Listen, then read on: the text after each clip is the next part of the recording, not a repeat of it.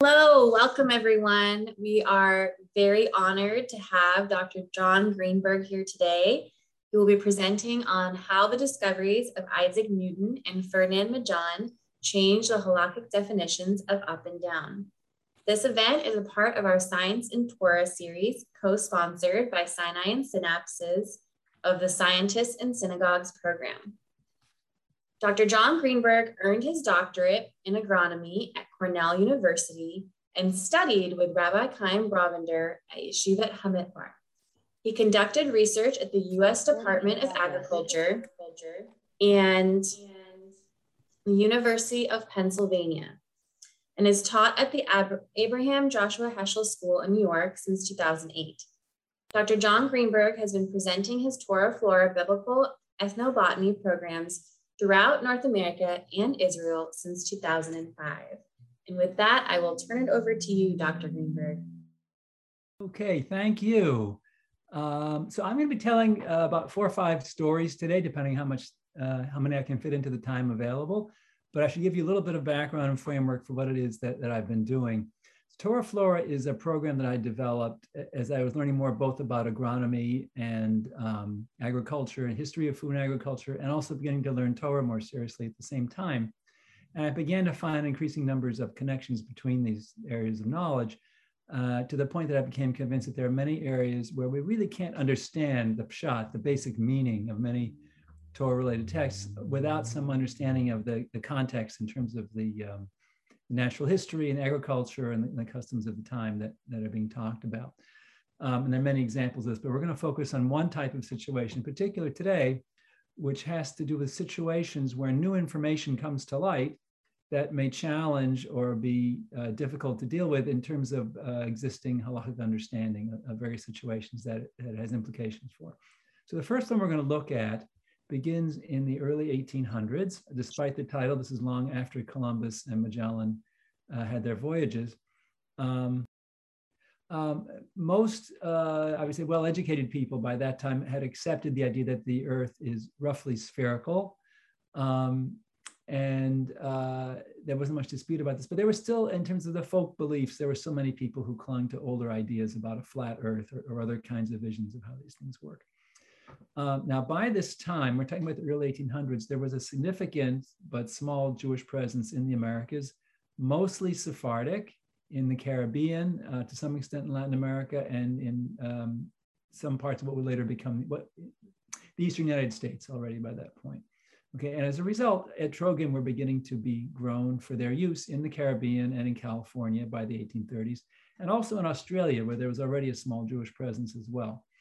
Now, there's a principle in halakha that applies to the mitzvah of the Arba Minim, where we use the etrog along with the other part, lulav and so on Sukkot, but it's a general principle that implies in principle beyond that. Any plant items that we use for the purpose of a mitzvah must be oriented during the performance of the mitzvah in the same way in which they grew.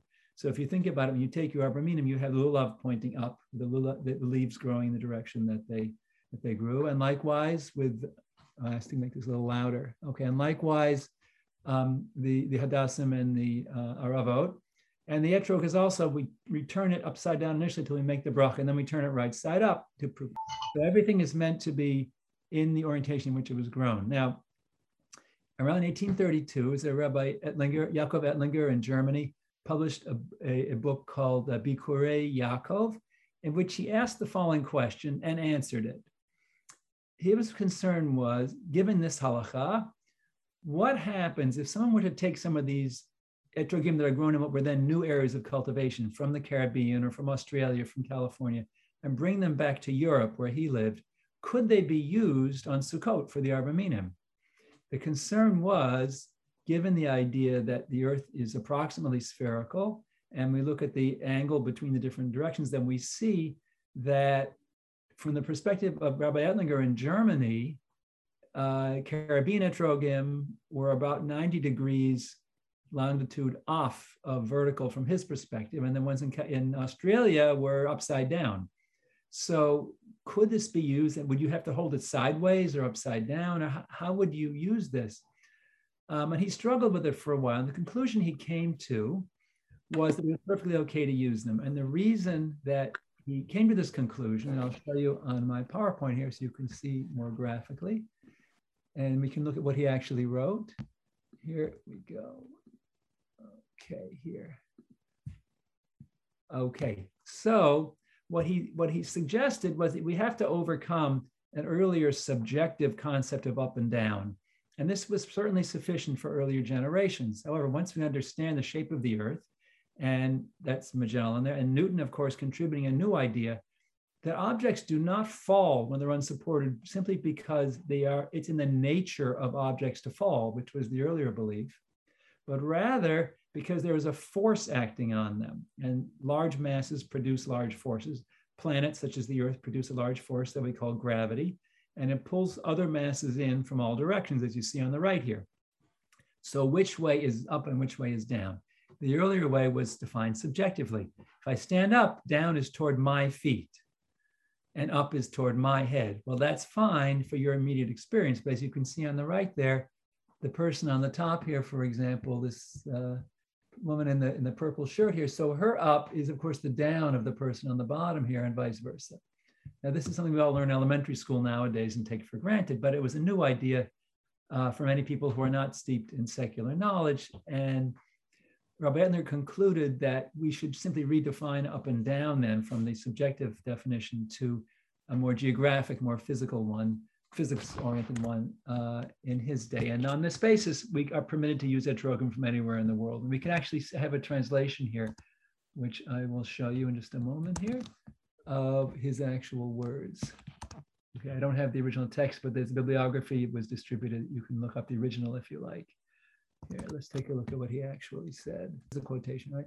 So Rabbi Shimon Bar Yochai in Masechet Sukkot says, all mitzvot must be performed in the manner in which they were grown. Okay, so he says, what about lulav retro grown away in faraway America or Australia? Can we use such an item which sprouted in the antipode of one's current location? So he tosses it back and forth, and then he concludes, as you can see at the bottom here. He says, he talks about the scientists. He says, the scientists write, their feet are opposite our own, and they are prevented from falling into space because God placed the force of gravity on the earth. Notice how he merges his religious perspective with his understanding of Newtonian physics here. So if we were to use a species grown there, they would perhaps be considered the reverse of the manner in which they grew, because from our perspective, the top of the lulav or hadas grew farther down than the bottom.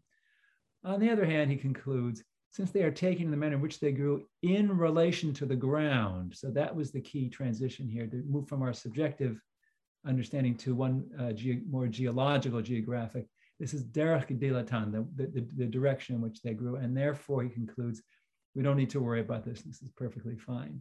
Unfortunately, in the bitter debates of the 19th century and with the nascent reform movement on hostile terms with more traditional rabbinic authorities, this became an object of ridicule in reform circles, and later it was defended by other rabbis who claimed that this was a legitimate question. And unfortunately, there was more heat than light here, because you can see in his words, he concluded that there's no concern at all.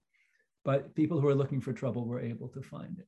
So this, I think, is a model for many of these disputes, these challenges to traditional understanding. If you're looking for trouble, you can find it. But in many cases, you don't have to. You can find solutions that will work just fine. So what is the basis for this kind of reconsideration? He doesn't give any authority here. Let's stop sharing. We don't need to see this the whole time. He doesn't cite anyone, as you can see there, for the authority, for permission to do this, to reinterpret a classical understanding.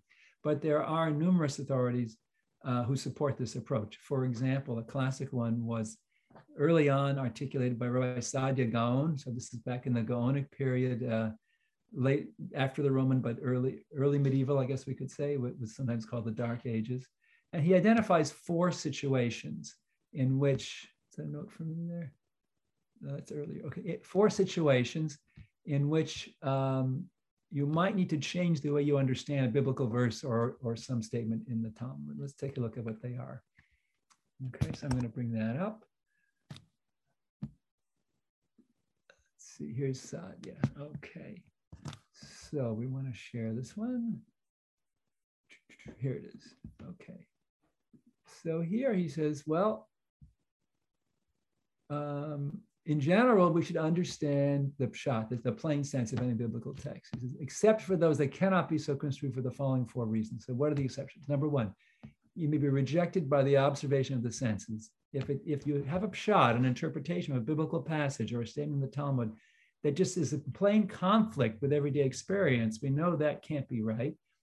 It doesn't mean that the Torah is wrong. It means your understanding of it has to change. So it's a challenge to raise the bar on our understanding.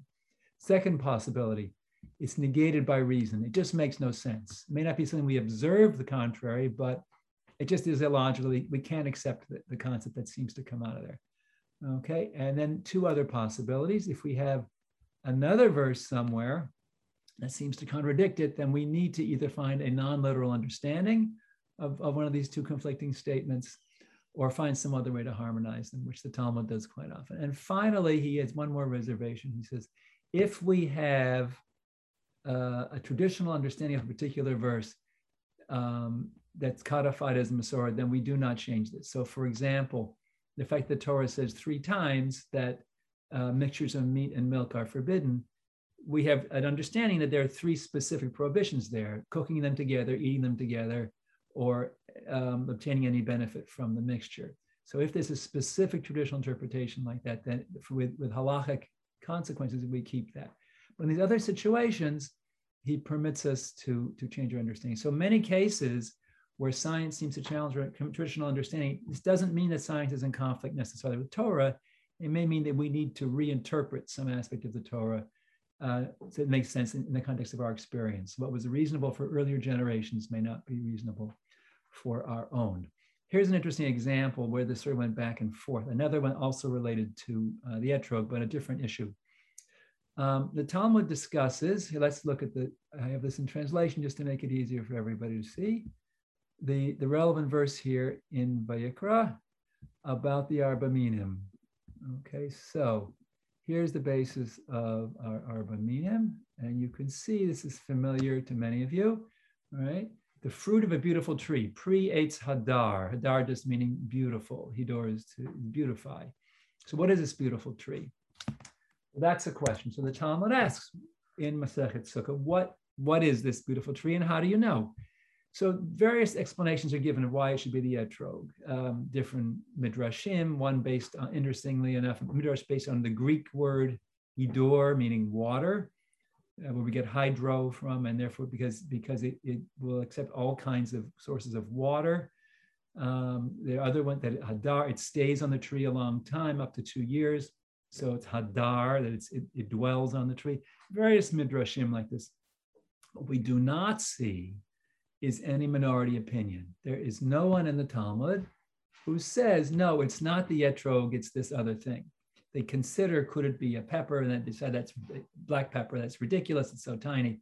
But no one actually says that it is. They just explain why it's not. So the Rambam says, well, in a situation like this, and cites this example in particular, when there is no minority opinion, we treat this as something as equivalent to halacha mimoshe b'Sinai. It's something that has always been the practice of the Jewish people from the time that we got this mitzvah. We never used anything but an etrog for this purpose. So that's where things stood until the late 1800s.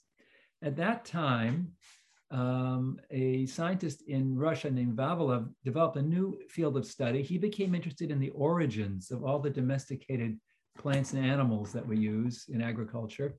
Where do they all come from? And he did various kinds of research, genetic and historical and so on, and tracked them down to what he called several centers of origin. For example, in the Middle East was a center of origin, the Fertile Crescent. And from there we get wheat and barley and probably oats and lentils and certain spices and so on. In the river valleys of Eastern China, citrus and rice. In Peru, potatoes. In Mexico, tomatoes, corn, and peppers.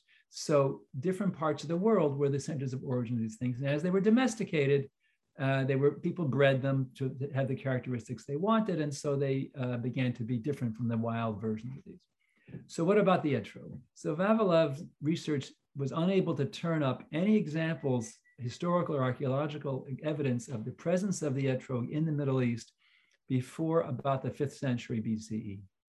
So he concluded whatever it was that Jews were using for their Arba Minim, for their Pri-Etz Hadar before the destruction of the first temple, it wasn't an etrog because there was no evidence of it being there. So this became known as the etrog problem.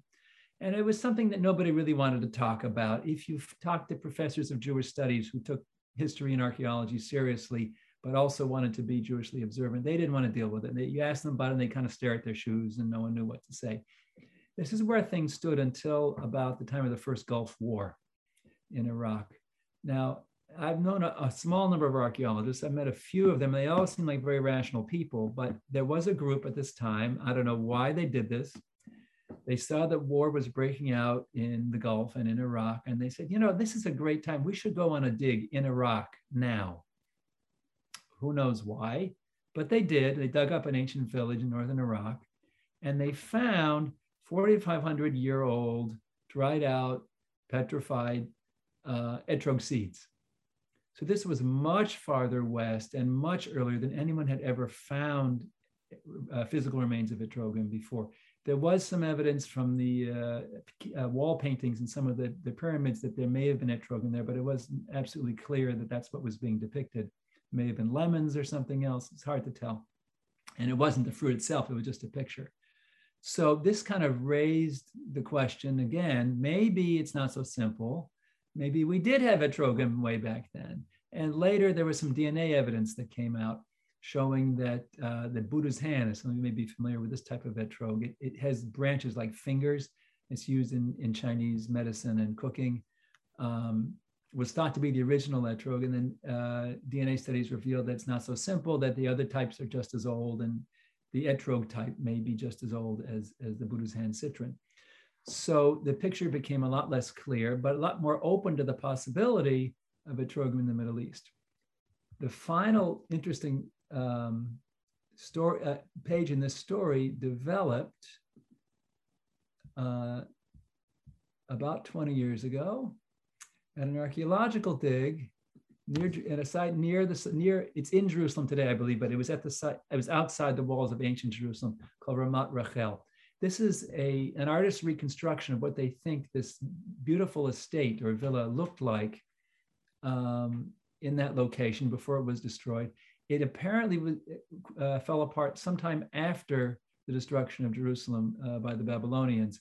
So, and its inhabitants, who are believed to have been Israelites, were apparently allowed to continue living there under Babylonian occupation well past the destruction of the temple. We don't know the details of the political arrangement. However, this is what they think it looked like.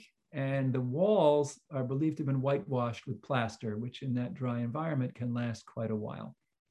Now, as you see today, even in Arab farms and villages, it's common to build a kind of formal garden in that part. And they found the remains of a formal garden there, usually with a nut tree in the center. There's an allusion to this in Shir Hashirim about the nut garden. It's not a garden of nut trees. It's a garden with a nut tree in the center and then various spice and fruit and herb plants arranged formally and geometrically around it. So they found this area and they wanted to know what these wealthy people in this house were growing for themselves or just to show off. Ostentation is a big deal if you can grow exotic plants from outside the area. That was sort of a prestige thing to do. Now, one of the ways you can do this is you dig up the ancient soil and you extract ancient pollen from there. Pollen grains have a surface layer that's extremely resistant to decay. It can exist for tens of thousands of years. And these can be used to reconstruct ancient climates because you can see what was growing in the area at an earlier time and see what the climate must have been like.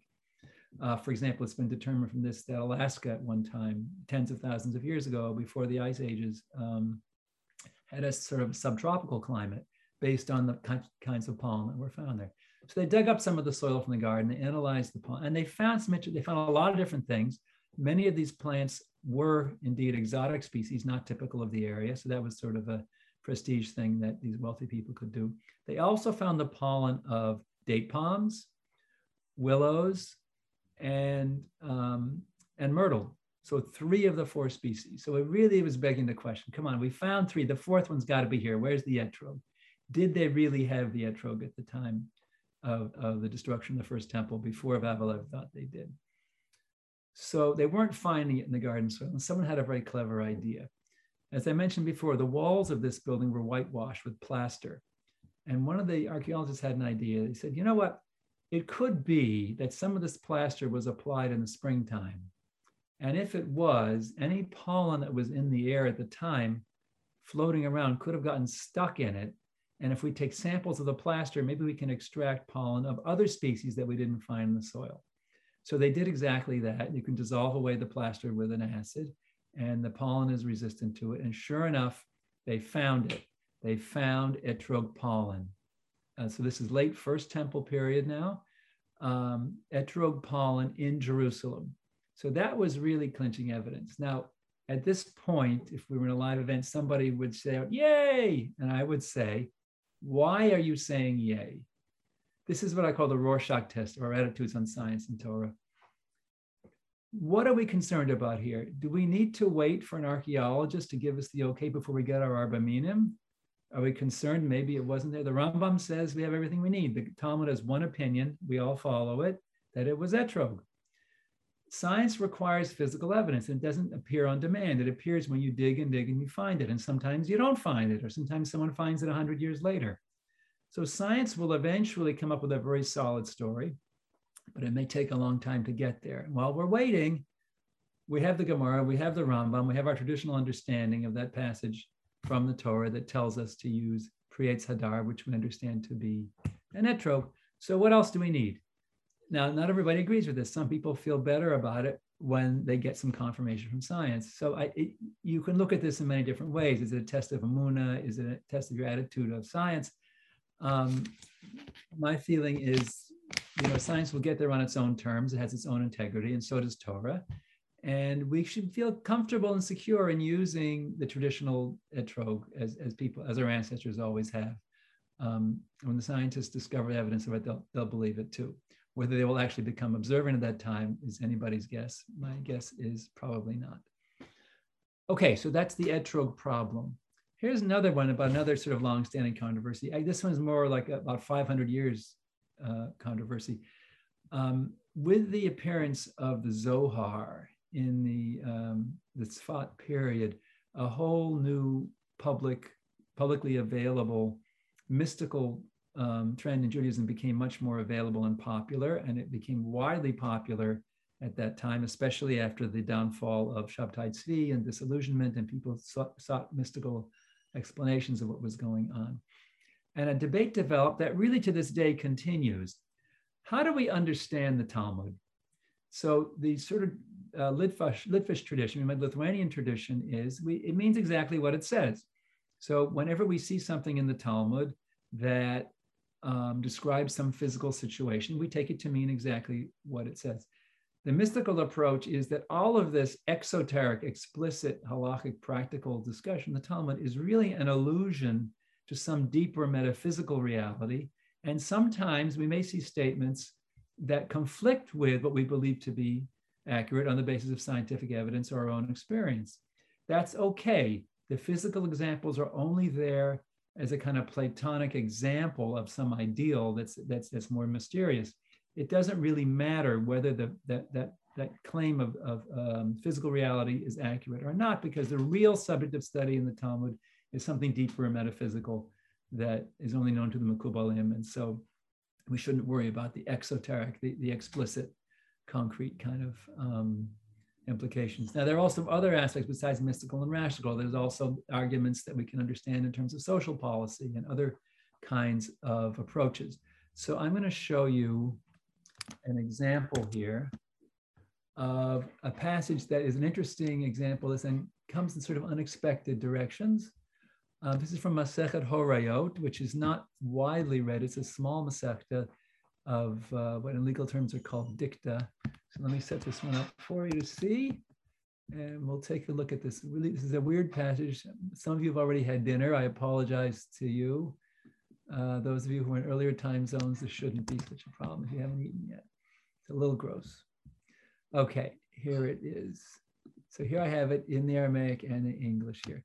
So this passage is discussing what appear to be some folk beliefs or folk medical beliefs about things that people might do or eat that are thought to have an effect on memory. And memory, of course, in this context, in the Talmud, we're talking about memory, retaining our Torah learning.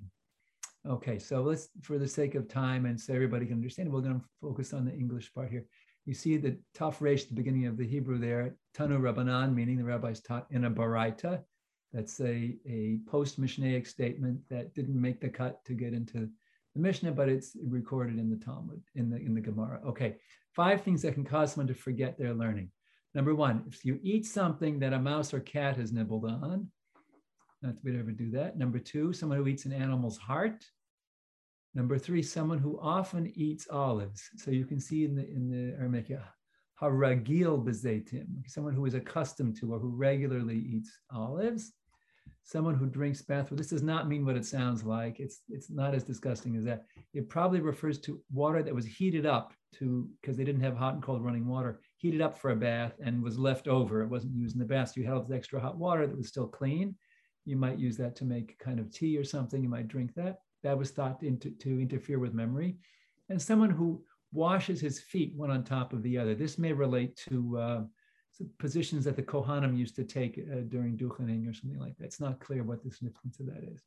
And somebody else chimes in, well, also if you roll up your clothes to put under your head like a pillow, that you're going to forget your learning. So this is all kind of weird, right? Here are 5 other things that are supposed to help you remember what you learned. Eating bread that was baked by putting the dough directly on the coals, or even better, the coals themselves, obviously after the fire has gone out. Number 3, a cooked egg without salt. Number 4, someone who often consumes olive oil. And the first list had eating olives. This one has olive oil. And number 5, someone who consumed, number 4, I'm sorry, wine and spices. And the last one was thought to be good. If you have a pitcher of water you're going to use for making dough and you have some water left over, that was also thought to be good. And then always someone had something else. If you dip your finger in salt and eat it, that was thought to be good too. Okay, and Rabbi Yochanan has something to say about this too. Now, what in the world is going on here? Why is this important enough to put in the Talmud? Most yeshivot will teach that we do not follow the medical advice of the Talmud nowadays. Everyone has their own exception to that, but in general, we don't follow the medical advice of the Talmud. There's something odd going on. You notice that olives in one form or another appear in both lists. So in the first list, it's someone who eats olives. That's supposed to be someone who will forget their learning. Someone who consumes olive oil will retain their learning. Does anyone notice? Let's see, we need to unmute people. Let's try using the chat for this to avoid too much noise. So, is there any other way that those 2 items are distinguished in these lists from the other items? Do you see anything about olives here or olive oil that's different from what it says about the other items? If you see something, put it in the chat. Let's see if we can spot it. Haragil, Todi says haragil. Right. Everything else is someone who does this. For olives, it says one who often or regularly does this, who is habitually eating olives or olive oil. So what's the significance of this? So to understand this, we need some social context here. Okay, olive oil goes back to very early times. As far as we know, very early on in the Middle East, people used olive oil for cooking and also for oil lamps for light. Avram Avinu almost certainly had food fried in olive oil. So it was very Jewish. This is the Roman times we're talking about now in the Talmud. It was very Jewish, very traditional to consume olive oil. Can you think of an example of anyone in Tanakh who eats an olive? Is eating olives ever mentioned as a vegetable in Tanakh anywhere? There is no example. Why is that? It was Romans who figured out that although everyone knew that olives are very bitter and almost impossible to eat when they're fresh, if you treat them with a solution of lye or concentrated salt and many changes of the water, you can leach out the bitter substance that makes them so awful to eat and soften them up, what we call curing the olives today. And they discovered how to cure olives. That was a Roman invention. So that was, without question, kosher, but goyish, right? It was not Jewish. So here's an interesting case where it's really social policy rather than mysticism, but it's interesting that maybe this bizarre list of folk practices is really telling you something deeper. And the clue here is the ragil, the habitual part of it, the olives and olive oil, all right? Is it okay to eat olives? Of course. Is it okay to eat olives all the time? That's probably not a great idea. what's it telling you here? It's not enough to observe halakha, to stay within the limits of halakha. What the Baraita is telling you, I think, is you have to do more than that. You have to immerse yourself in a Jewish environment, because if you are always running off to the latest trendy restaurant to see the latest food fad, and in those days it was olives, and in the 90s it was sushi, and in the 60s it was pizza, and all these things that come and go, if you're always running off to the latest trendy restaurant to be cool, to be with, and to get the latest thing, latest trend, yeah, you will forget your Torah, because you're not going to be paying attention to it. You're going to be thinking about this cool new thing that's going on. If you consume olive oil regularly, you're eating what would have been thought of in those days as sort of Hamish Yiddish cuisine, right? If you can put Yiddish in the mouths of Roman period Jews, that this was tradition. So the idea was, it's not enough just to follow the letter of the law, but you have to keep your cultural and social context Torah-oriented as well. So here's an example where, ironically, the scientific and historical information that the mystically inclined are often very skeptical of seems to reinforce the idea that there is a deeper concept here. And it's not just saying what you would get on the surface here, that these were folk practices or medical beliefs of the time. So it's interesting that we can fill in, and sometimes the lines don't always break in the conventional way. As we can see, that sometimes the scientific evidence, the historical evidence supports the position of those who were hostile to science and history, and sometimes it doesn't. So here's an example where it seems that it does. I'm going to give you another example here where the Talmud actually anticipates a scientific discovery by about 1700 years. And this has to do with mushrooms.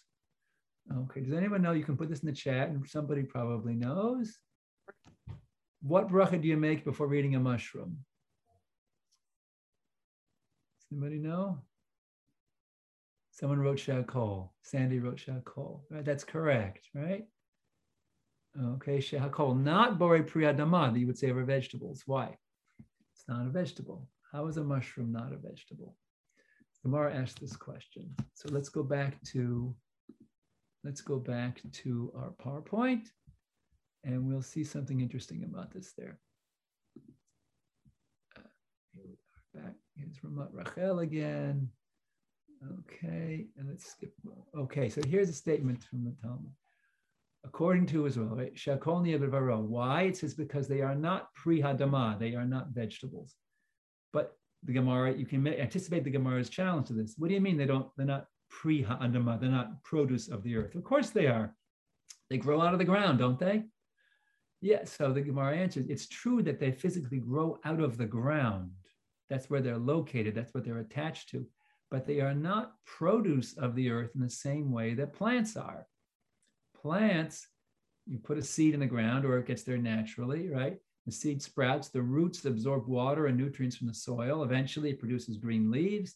They didn't know about photosynthesis back then, but we would say it performs photosynthesis.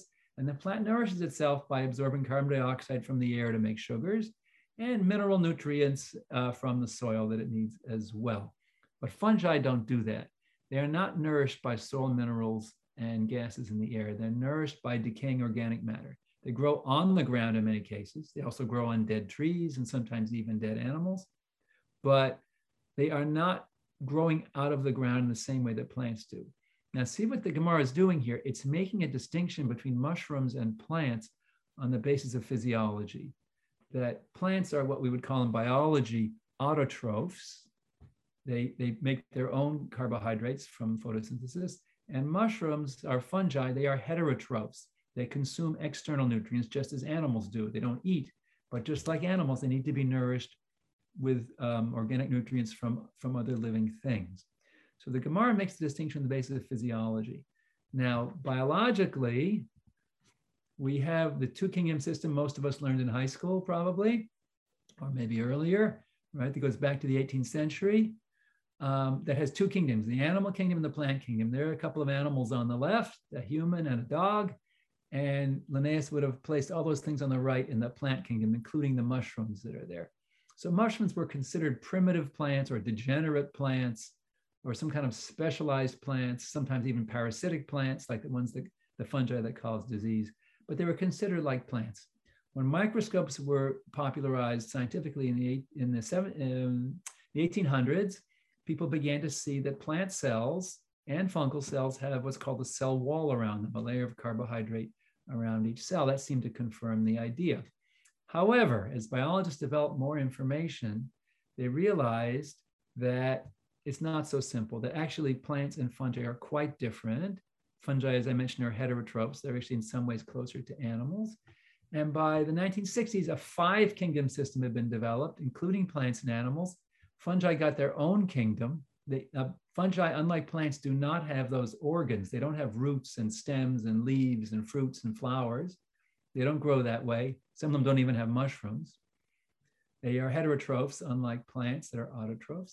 And then there are 2 other kingdoms. Protista includes mostly one-celled organisms that have a nucleus in their cells. So a lot of algae, for example, would fall into that category. Amoeba and paramecium, if you're familiar with those. And the last kingdom at the bottom here, Monera, is the bacteria. So these are arrangements thought to be in their ancestral form. In other words, the first living things are thought to have been bacteria. From these came Protista with more complex cells with a nucleus. And from the Protista came the animals, the plants, and the fungi. Okay, so the fungi got their own kingdom in the 1960s. This is about 1700 years after that statement in the Talmud. Why did it take so long? A primary reason is that Linnaeus, if you look at his descriptions of plants and animals back in the 1700s, relied almost exclusively on anatomy. His description of any species of plant and animal is in terms of its physical structure. It's an anatomical structure. He did not pay much attention to physiology. So the Talmud had an insight that the biologists were only able to rediscover about 150 to 200 years after Linnaeus published his system of classification. And finally, the evidence accumulated to the point that Whitaker decided to do this. More provocative, more recent form is based on comparison of DNA and RNA sequences for clues to similarity and shared ancestry. We find a more recent classification. So here, the blue and the red branches of this world family tree of living things, the original ancestor down at the bottom, the black trunk of the tree, the blue and the red, which take up most of the tree, are all bacteria. So Woese, in his classification based on RNA sequences, concluded that there are really 2 main types of bacteria, what we call bacteria, what he calls archaea, which is another type of bacteria. And then everything else is over on the right. Now, most of the branches off the brown tree on the right there are different types of protists. But look at what we've got here. Plants, animals, and fungi are all bunched together. Now, the way this diagram works, if you want to compare how closely related 2 different species are, you trace the path to link them through this tree. So for example, to compare how closely related animals are to slime molds, you would add the length of this line here. Can you see my pointer? Okay, plus this section here, plus this here. So the length of this, the longer it is, the more distantly related they are. The shorter it is, the more closely related. So animals, plants, and fungi are quite closely related. And the degree of diversity among bacteria is the majority of the diversity of living things on Earth, which is incredible. In other words, the difference between us and a mushroom and a slime mold and an oak tree and an onion is trivial compared to the difference among bacteria. So our way of thinking about this has changed enormously. It's a real challenge to our sense of human superiority to see ourselves put in such a minor position here on this family tree of life on Earth.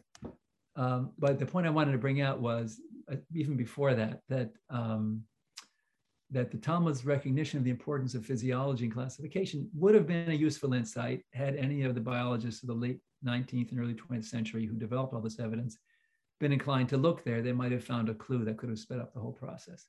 But people do not generally look in the Talmud for clues to biological classification. Let's see, we've got a few more minutes for one of my favorite stories here. If we can fit in Shemitah, people like to hear about that too. So this one is kind of fun. It's a little bit funny. This is a story that is in my Haggadah. I wrote a Haggadah that was published last spring before Pesach with a commentary based on the history of Jewish food and agriculture. It's called Fruits of Freedom. And you'll find it on my website, torahflora.org, if you want to pursue that. This story found its way in there because it was a wonderful story. So in Masechet Pesachim, the volume of the Talmud that discusses Pesach, there's a story about an incident in which one of the rabbis from Yeshiva in Babylonia went to a small town where there were not very many learned people to give a talk before Pesach. So everyone came to hear him. They're very excited because they didn't get these opportunities very often. And he told them, when you make your matzah, you must use mayim shalanu. Mayim shalanu. Well, if you know some Hebrew, you know shalanu means ours, right? So the next morning, which was the day before Pesach, they all came to him with buckets and said, okay, give us water. We have to make our matzah because tonight is Pesach. And he said, no, you misunderstood. It's not mayim shelanu, our water. It's mayim shelanu, water that has rested, meaning you have to draw the water from the well the day before you're going to use it to make the dough for the matzah. Well, thanks a lot. Pesach is tonight. We don't have that option. So he said, all right, so this time you don't have that option. You weren't able to do it. I'm sorry, you misunderstood me. But in the future, you must draw the water the day before. Why do you have to take the water from the well the day before you use it to make matzah? Doesn't say. He never explained it. And the Talmud goes on to tell other stories after that.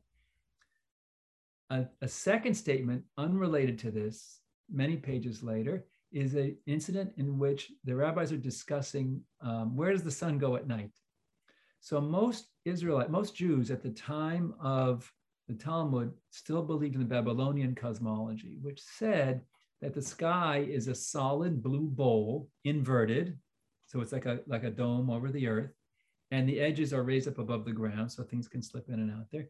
During the daytime, the sun slips under the edge on the eastern edge of this bowl and traverses the inner surface of it from east to west, and we see it against the sky. At sunset, the sun slips out from under the bowl, goes back from west to east during the night on the outside of the bowl, so we don't see it, so it's dark here on Earth, and then comes back in the morning. That was the predominant belief among Jews at that time. It's the Babylonian idea of how the solar system works. Ptolemy, a Roman, said, well, no, I think that's not right. I think the sun goes around the earth and it goes under the earth at night. Now this, of course, held on until Copernicus showed the other way around. It was actually the earth orbiting the sun, which was an insult to everyone's sense of importance. So they discussed these two ideas, and Rabbi Yehuda Nasi, the editor of the Mishnah, says, you know what, I think their idea makes more sense than ours. Because if you go out to a lake early in the morning when it's cold outside, you can see a mist over the water. And that's because there's steam coming up because the sun is under the earth heating the water from below. And so it gets hot and the steam comes up to the top. Now, anybody can immediately see what's wrong with this statement, right? I mean, anyone who's ever gone out to a lake early in the morning knows that the water is cold. And whatever that mist is, it's not steam. It's fog forming because the air is cold. And so the water condenses as droplets of liquid in the air, and that makes a fog, right? What's interesting is that in the story, no one objects. No one raised the obvious objection. They just accept what he says and move on. Why? I think because they just didn't care that much. There are no halachic consequences to this. However, Rashi takes the two stories, puts them together. Why did that rabbi in Babylonia say you have to use water that was drawn the day before? Because if you take it the day before and put it in a bucket or a bottle or whatever container you use, it's insulated from the ground. And when the sun goes under the earth at night, it won't heat the water as it will be heating the water in the well. So if you take water from the well in the morning, it was heated overnight by the sun, it's going to be warmer and more likely to make the dough chametz, and you're not going to have a good matzah. So Rashi connects the two stories. As far as I've been able to find, no one before him made this connection. Today, if you speak to mashgichim who work in matzah factories, they will tell you we are required to do this. So Streit's Matzah, for example, has a huge concrete tank that they fill with water, and they use it the next day. Now, it's easy to do that because most matzah in the United States and in most of the world is made between December and February when it's cold outside, so you don't have to worry about this. So they fill the tank, the water stays very cold, and they use it the next day to make the matzah. About 40, 50 years ago, I think it was the 1950s or maybe 60s, Rabbi Tzvi Pesach Frank, who was the head of the Jerusalem Beit Din in the Old City, got a question from Argentina about making matzah. They wanted to make their matzah. The problem is, the same time of year that we're making matzah, so are they. And it's not winter there, it's summer in the Southern Hemisphere. So what about Mayim Shalanu? If you put the water outside overnight in Argentina, in the summer, it's going to get hotter, not colder, and we're going to get chametz. So what do we do? So he said to them, look, you cannot give up Mayim Shalanu. That's the halacha. But he had to make this new situation jibe with the halacha. He also had to make it practical. So he said, look, you can do a few things. Get a big walk-in cooler and keep the water in there, or add ice before you use it to make the dough. Or you can buy your matzah from somewhere in the northern hemisphere. Or, you could move here to Israel and do all the mitzvot in their ideal form as we do here in Israel. So what he did was he was able to harmonize the requirement for Mayim Shalanu, which before Rashi's time, no one said was because of the sun going under the earth, or without doing violence to halacha, but also making a practical suggestion that they could handle in that situation. So we have, I'm going to skip the Shemitah story unless someone really wants it. I think, and take questions now. Amazing, Professor Greenberg. Thank you so much for this wonderful presentation. Professor, I gave up the university world to concentrate on teaching and research. Okay. Okay, so friends, if anybody has a question for Dr. Greenberg, we'd love for you to jump in now.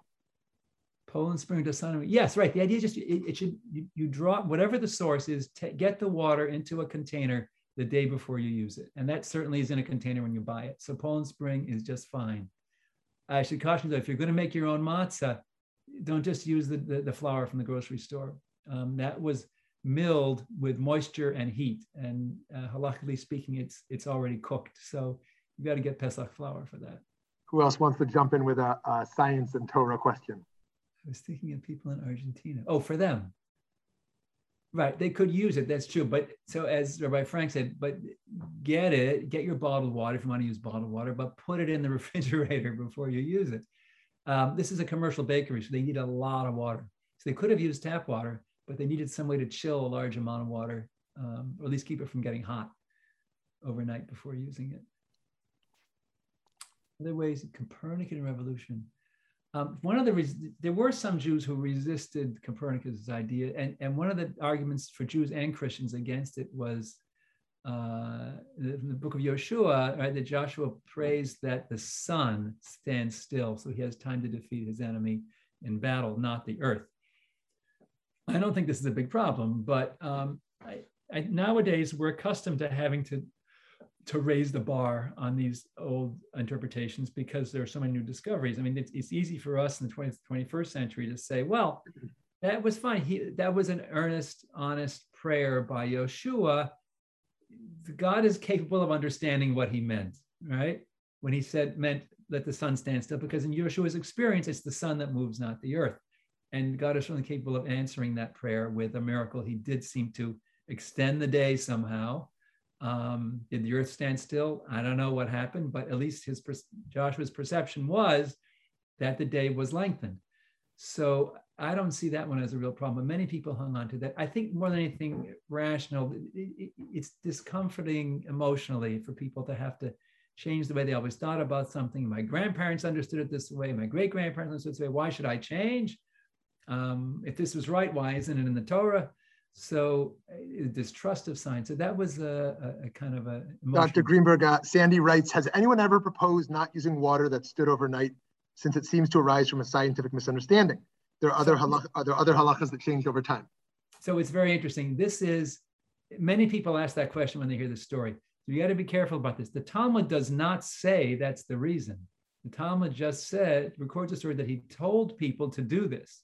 It's a totally unrelated section that talks about the sun going under the earth at night.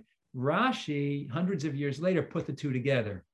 And we've relied on him ever since because in his day, it made perfect sense to put these two beliefs together. Even people who thought who accepted the Ptolemaic solar system would accept it. So there wasn't really a problem. But we don't really know where this halacha came from originally. We just had this halacha. There are many halachot like this that we don't have a specific reason or source for. So just as we can't say, it doesn't make sense to say that it's because of the sun warming the water overnight. We don't really know all we can see is that can't possibly be the reason. It just doesn't make sense anymore to believe that. So we don't know what the reason for this is. So we continue to do it. And all the kosher certifying agencies require the mashgichim to make sure this is being done. Dr. Greenberg, what are some examples where we often think of religion moving too slow in some ways to adapt to scientific discoveries? What are some cases where Torah maybe moved too fast and then science backtracked and Torah had to backtrack as well? Well, the first is easier to think of. One of the classes, of course, is evolution. People don't like this. It's something, this is, for some reason, this has really seized hold of the American imagination. It's interesting. I read once about Rosh Yeshiva in Israel, when it first became popular for young Americans to spend a year learning in Israel. And the Rosh Yeshiva were saying, what is this with the Americans with science and Torah? We don't even think about that much over here. In Israel, it's politics and Torah. That's the issue there, right? What is going to be the role of Torah in Israeli politics? Americans have this issue about it. And I think it has a lot to do with the reactions not of Jews or Judaism per se, but of the American low church, the anti-intellectual low church to book learning, university learning, and science in general. Is a skepticism of scholarship. And I spent a year in Colorado Springs, and there's a huge population there of right-wing fundamentalists with their own radio stations, even have their own zip code in their neighborhood. And I would listen to them on the radio. It was fascinating. And one of these preachers finally said, people ask me, why do you care about evolution? Anyway, it happened millions of years ago. What difference does it make? And he said, I'll tell you why.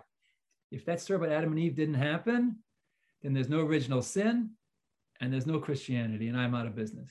Right? He was very honest about it. This is his concern. So, there's a Jewish version of that. But I think, if Jews for centuries have always understood those stories, well, not all Jews, but many Jews have understood them literally, it's a challenge to, are we really kind of waving our hands? Is this really legitimate? Actually, it is. The Rambam actually, and other medieval authorities, many of them said that everything up through Noach is not to be taken literally. That doesn't mean it didn't happen. It means, but don't take it so literally. There are many ways to understand this. And the Rambam even thinks that the 6 days of creation were not even periods of time. They're just conceptual categories. So that would be an example where there's been a lot of resistance. I would say the overwhelming majority of Jews today accept some form of the theory of evolution. They each struggle in their own way to reconcile it with Bereshit. And the resistance is primarily among people who believe that they can live without having to respond to science. We have a question here from Rabbi Hodi Nemes asking if you can tell us the Shemitah story, even in just a nutshell. Okay, so I've been working on Masechet Shvit since before the last Shemitah, which gives you an idea of how hard it is. The Yerushalmi is very tough. The manuscripts are in terrible condition, and it's hard to even get a shot of even what the text means, let alone when anyone thinks about it. But there are some interesting things in there. So one of them I found, strictly speaking, Daraita, from the Torah, we are supposed to stop most forms of agricultural work with annual plants. So we're not talking about tree crops here now, on Rosh Hashanah, at the beginning of the Shemitah year. But the Gemara discusses having a sort of a buffer period just to be on the safe side. You don't go plant seeds the last day of Elul, because they're not going to take root until it's already Tishrei. So they discuss, is it 3 days, 3 weeks, 3 months? What is this buffer period? What's fascinating to me is that they give different times for different crops. In Talmudic times, rice, paddy rice, which we think of with India and China, was grown in northern Israel. And the Yerushalmi discusses how they would make the rice paddies. There were extensive waterworks there that were destroyed during the Crusades, but it was possible to grow rice in Israel, and it had its own harvest season. And people would also harvest aquatic reeds for use in making, not only for the schach on top of the sukkah, but to make baskets and mats and all kinds of daily things that were made out of reeds. The time to harvest the reeds is later in the fall, in Cheshvan or in Kislev. And the Gemara actually says, this is an exception. You can harvest these after Rosh Hashanah, even though the Shemitah year has begun. You can harvest the reeds later in the fall, which is fascinating. And it's a kind of self-referential halacha, because not only is the halacha being flexible here to reflect the agricultural conditions that they're harvested later in the year, the reeds themselves are physically flexible and are a popular basis of midrashim that we see about the virtue of flexibility.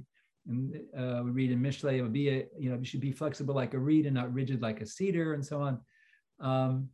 So it's a thing that kind of embodies its own virtue. It's a little bit of sort of natural philosophy, where the reeds are physically flexible, and the halacha on their score is also flexible to allow us to harvest them during Shemitah. Okay, the question about backtracking, I'm not sure what. That's difficult. I'm not sure what that would be. Well, one thing I could say about that.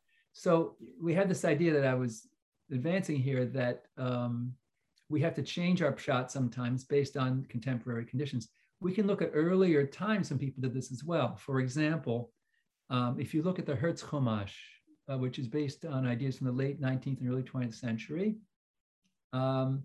it talks about evolution, and it tries to make a parallel between the 6 days of creation in Bereshit and the different periods of geological history. That in the beginning, there were these primitive organisms and aquatic organisms, and later there were land organisms, and that the 6 days correspond to 6 periods of geological time. They don't really match up very well.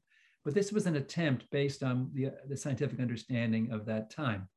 We also see people talk about the rakia, right? What is this rakia in the sky that separates the waters above and below? And there was an attempt at one time to identify it with the ether. So there were 19th century harmonizers of science and Torah.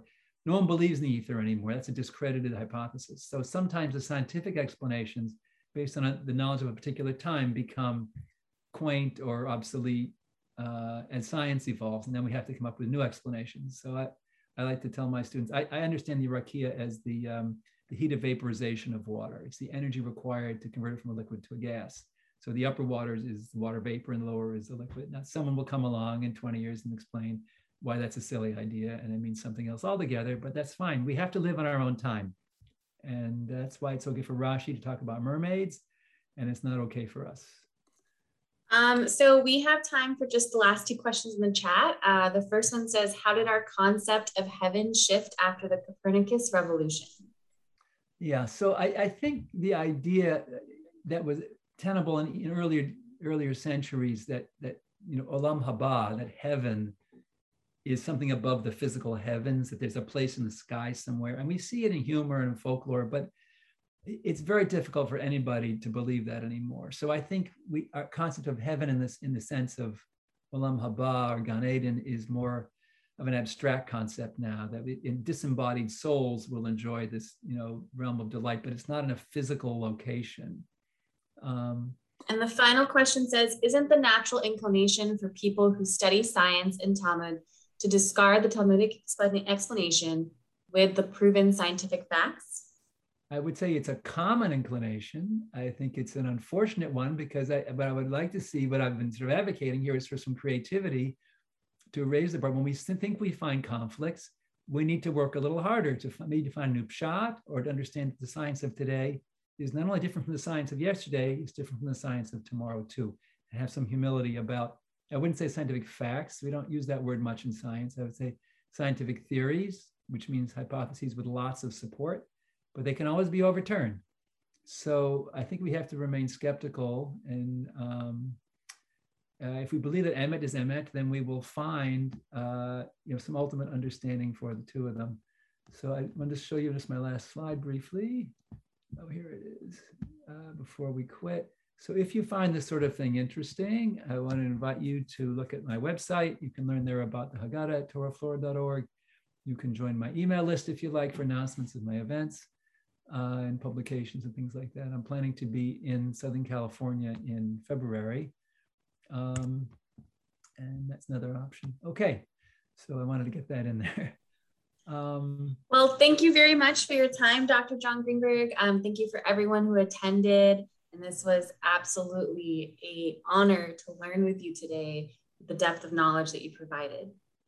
Sure. Thank you so much. I was glad to join you all today. I hope you all enjoyed it.